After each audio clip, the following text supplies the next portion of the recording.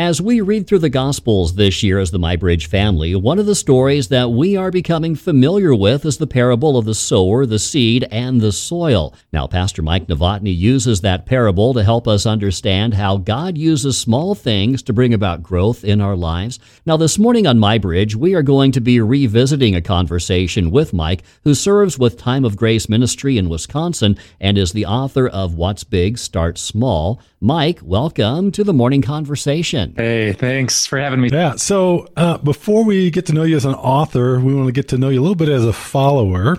So was faith always a part of your life? Oh, yeah. I was super blessed.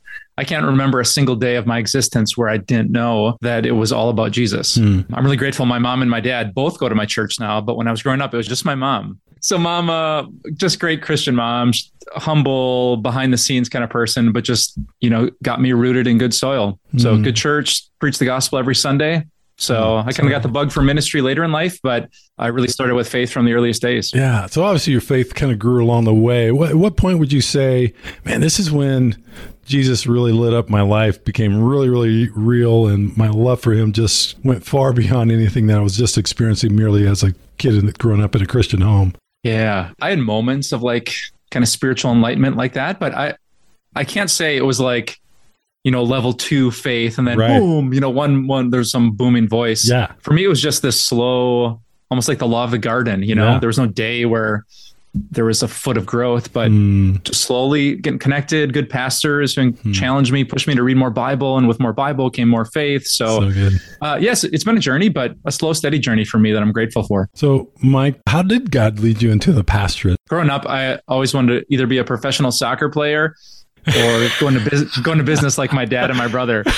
So yeah, I don't offend the Nebraska audience, but they were Badgers, both of them. I was going to be a Badger, go to Madison. I was all set. And I was reading through my Bible. My pastor challenged me as a kid. So I'm reading every chapter in a notebook, checking it off. And I get to Mark chapter 8, verse 36. And with a single verse, God hard right turned my whole life. Wow. So what good is it for a man to gain the whole world and yet give up his soul? Yeah. For some about that, I was thinking, how many people are, chasing a career? They're chasing the family. They're chasing the perfect yard and club sports. And they're forgetting that God is a billion times better than this.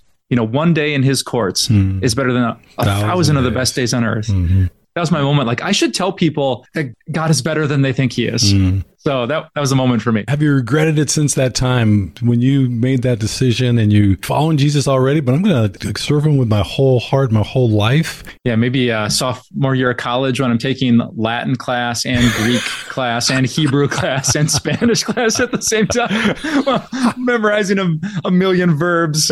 This was before the computer technology did all of that for you. Yeah. So maybe a glimpse then, but I'm pretty grateful. I've served 2 really great churches, super supportive people, had some hard times, been through some of the fire too, but I've never really gotten to that point of burnout or wanting to quit. So I've had a great ministry. Yeah. So what's the size of your church? Yeah, so I'm one campus of a 2-campus church that has about 2,700 people. Yeah. And you got a media ministry that goes out to how many people each week? Yeah. So the media ministry is called Time of Grace. Yep.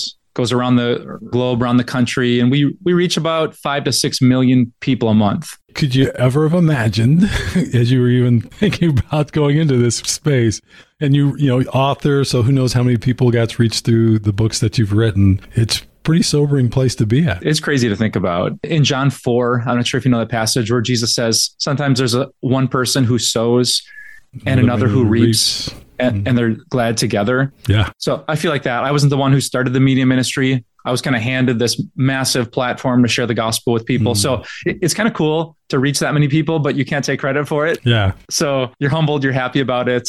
I'm trying not to mess it up. Mike, I understand that you're a ferocious reader. Was your passion to read the seed that eventually produced your desire to write yourself? No, that kind of came out of nowhere. I wasn't always a reader until I'm super competitive. I think that's what God got me. And I had a seminary professor who, the more pages you read, the more points you got in the grade book. And that was really the moment where I just started tearing into books. So was it ego that God used to get? He used it all. Yeah. And just getting connected to Time of Grace. They've always had a passion to write books. You put stuff on the online world and it definitely helps people in a powerful way, but sometimes sure. a book can linger on someone's shelf and make a longer term impact. So I love doing that. They encourage me to do that. So that's been the path. Yeah. So Mike, let's talk about your latest book, What's Big Starts Small. So it's an interesting title. Can you kind of unpack the title itself for us? Yeah. So the whole book is about a single story that Jesus told, the parable of the sower. And the title is kind of based off of the insane, almost unbelievable potential of a tiny bit of God's word. Imagine if you had never seen how an oak tree grew and I showed you the seed that it came from. Wow. You would say, no, come on, man. I bet you that can't happen. Right. So what's so big in the natural world starts so small. And Jesus loved to say, yeah, and God's word is like that. I think about people who have a life verse. I'm not sure if you have one of those. You don't need to know the whole Bible. You don't need to memorize every single Psalm. Sometimes the Lord is my shepherd, or Christ Jesus came into the world to save sinners of whom I'm the worst, or in all things, God is working for the good. Like sometimes one little truth, a half of a verse can grow into the source of comfort and hope and forgiveness and grace. So that's what the title came from. Like, hey, if you think small thoughts about the Bible or going to church or listening to Christian radio or podcasts, like stop it, because Jesus says what you hear next Sunday, what you hear this morning on the radio might grow into something bigger than you would ever believe. Wow. So life verse, be steadfast, immovable, always abounding in the work of the Lord, knowing that your toil is not in vain if it's in the Lord. Yeah. You got one? I love it. I do. So I, by God's grace, escaped an addiction. And Romans 5 verse 8, while we were still sinners, Christ died for us. So the death of Christ isn't for good people or not so sinful people. Like at the bottom, that's where Jesus reaches us. So that's always meant the world to me. Mike, as you wrote your book, What's Big Starts Small, how did it impact you, right? So you're diving into that parable of the sower. You're doing some deep work. You're writing your thoughts. I love that saying that thoughts tend to disentangle themselves when they pass through the lips and through the fingertips, right? So you've got thoughts that are kind of disentangling.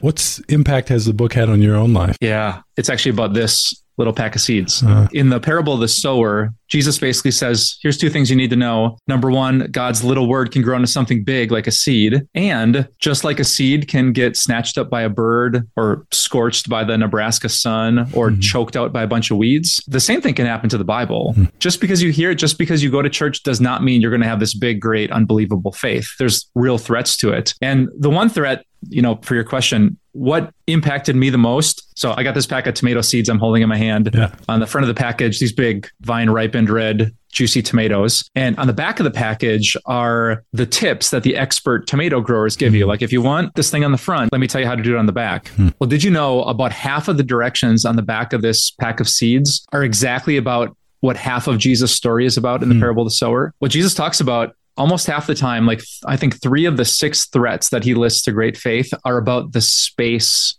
that God's word needs to grow in our life. You think of a seed, you don't go to a garden to dump a 5-gallon bucket of seeds into a hole and say, well, there you go. Like, no, you actually have to space those seeds pretty far apart. And you have to put the rows farther apart than you think, because if that seed is going to, get down roots, suck in the moisture and the nutrients, it actually needs a ton of space. Yeah. And so I kind of learned that about life, that if I'm trying to read every book, if I'm trying to volunteer for everything, if I'm trying to get my kids in this sport and piano lessons and drum lessons, and if I'm going to show up to this person's birthday party, and if I'm going to say yes to this wedding, like, it's not bad stuff. But listen, you can hear a great seed of God's truth on Sunday, but if there's no space in your schedule from Monday to Saturday, that's not going to grow. Wow. Yeah. And we think busyness is a sign of blessedness, but it's just not true. Yeah. Grace needs space. Right. That's really good. Why couldn't I have put that in the book? You should have talked to me earlier. Oh man, that just came out of you, didn't it? Oh, that's a humbling word right there. You came up with something better than I did after weeks of working on a book. That's so good. So, Mike, you talk about 6 threats to healthy growth of our faith coming out of the parable of the sower. So, out of those 6, which one would you say might be the most surprising? So I list them as pride, pain, worries, wealth, wants, and not waiting. I do think the surprising one, kind of what I was talking about before, Jesus says sometimes the want or the desire of other things is what stunts your growth. It's like thorns that choke out the seed. It doesn't die. You don't lose your faith. It just doesn't mature and doesn't bear tons of fruit. And I love the fact that he didn't say, the desire for bad things. We sometimes think, well, you got to throw off sin and get it out of your life, and then you're going to be great. But no, sometimes you're trying to do too many other things, too many good things.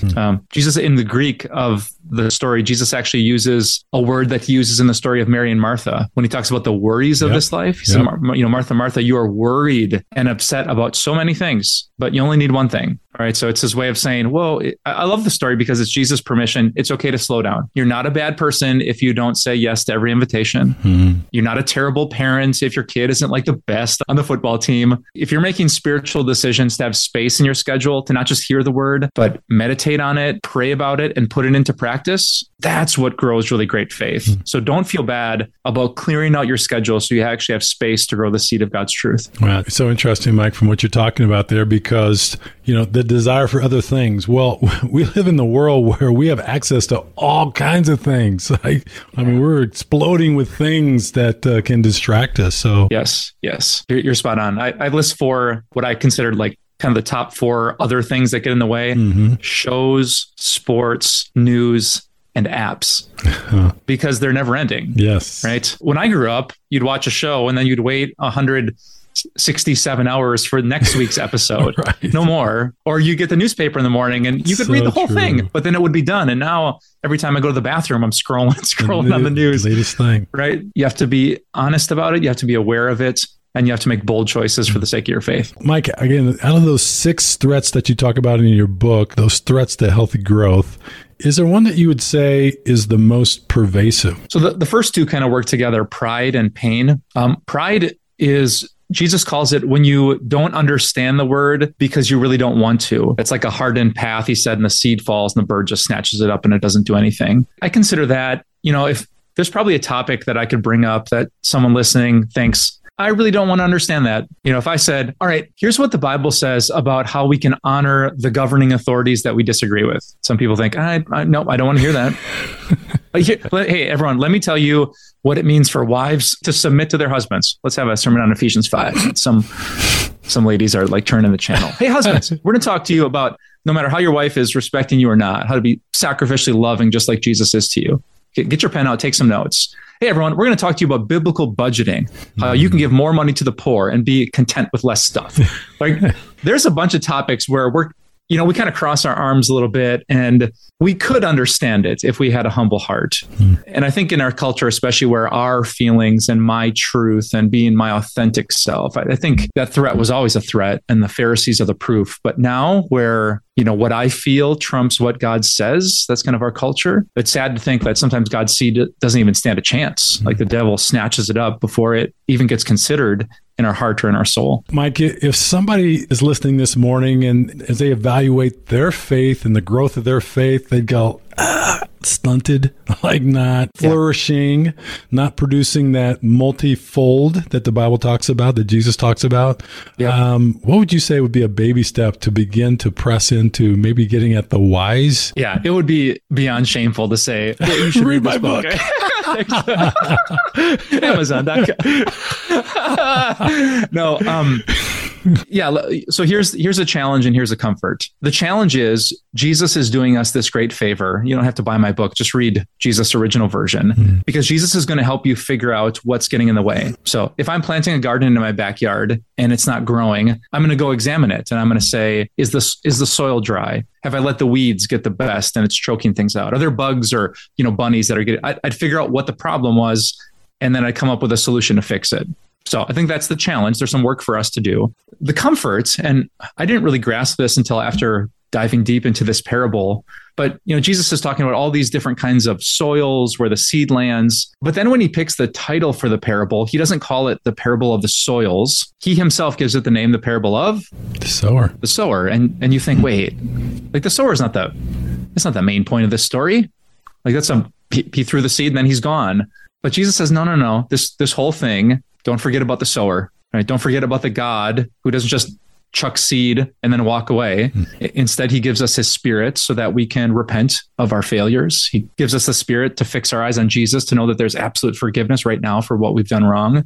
He gives us the spirit so that we have a spirit of power instead of timidity, one of self-control. Like I'm not helpless. I can do all things through him who gives me strength. And so Jesus, he slaps us in the face and wakes us up and challenges us. Maybe you're not growing because you're just letting your garden get out of control. And then he says, but don't panic, don't despair, because there's a great Father who is a great gardener, and he cares so much about connecting you to me and to his Spirit. So good. Love that. Mike, we went through some dramatic disconnection from community that obviously our adversary would love to see that maintain, continue. And, there's this beautiful thing that we talked about earlier of the multimedia world and how you can get messages out, and from the comfort of your own home, you can kind of engage with great content. But man, that does not replace true physical together connection. Yes. And so I guess I'd love for you to kind of speak into that space a little bit. And how good and how pleasant it is when brothers and sisters live together in unity. That is such a good thing. Obviously, I'm grateful for media ministry and the millions of people you can connect with. But sometimes I don't know how to pastor a person if I can't read their nonverbals. So when I have a friend in the room, if I just text him from a distance, how you doing? Good. But he's going to hear the tone of my voice if we're in the room together. He's going to be like, are you though? So it's work. I think devices can be a blessing, and the devil can take that blessing and twist it into a curse. So I love your focus. Let's just not forget it supplements. It doesn't supplant. It reinforces, it doesn't replace. So let's just be really, really sure we don't need a million people or 1,000 people. Just have 2, 3, 4, a small group of people that know us, love us, check in with us, grab coffee. It's an excuse to have brunch, right? That's what community is. It's God's excuse for us to eat bacon. So leverage it. We need it more than ever. Well, Mike, this has been a really good time together this morning. Thank you so much for helping us to think a little bit deeper about the parable of the sower, the seed, and the soil. And thanks for spending the morning with us today. Me too. Thanks for having me.